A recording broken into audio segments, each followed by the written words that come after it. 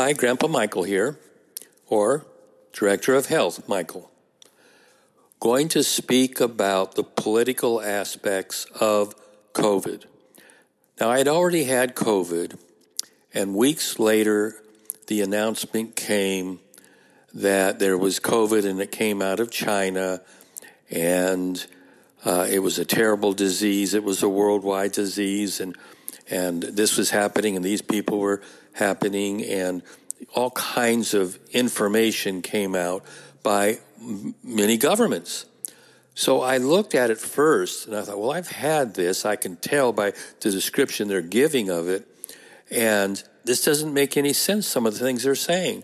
For instance, the statistics they were using to shut down whole populations, it was affecting less than 0.1% by population.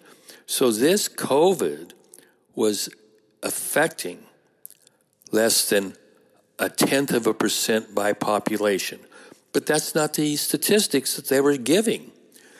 Furthermore, I was looking for the science behind this. Now, I knew the solution, and here's the solution for all of us. Learn to build our immune system. So we learn to build our immune system in our God-given body. We did not create this body, but we were gifted an immune system, a primary immune system when we were a child, and a adaptive immune system so that we could function in society. So the political disease, that's what I began to call it, and it was affecting very few by population.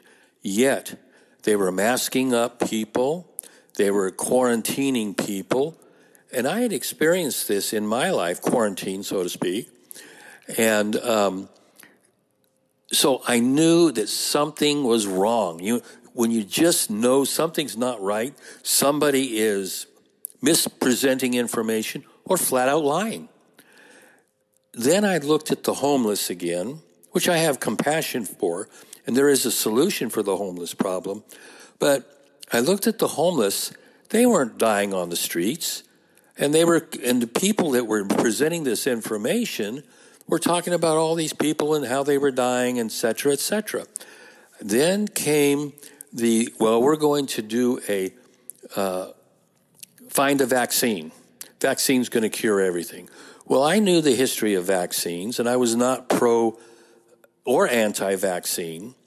It's just that my solution was learn to build the immune system, practice good health, practice good eating, practice good exercise, and learn about your immune system. And there's herbs that can build it. So anyway, that was my common sense, limited approach, but it worked well, and I lived a very vigorous, vital lifestyle until that one event of COVID. If the homeless weren't flopping and dying on the streets, but people were being quarantined and being required to wear masks, I'm not against masks, incidentally. If there's a smoke out there, or I'm working around chemicals, I'll put a mask on.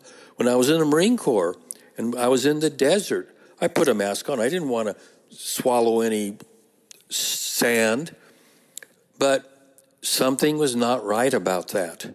Something was not right. Have you felt that? So, what is the common sense to all of this? And that's what I'm going to talk about next. I'm not going to deny science. I took biology, I took physiology, I took physics, I have studied science, I have studied chemistry. But that's not what they were talking about with COVID.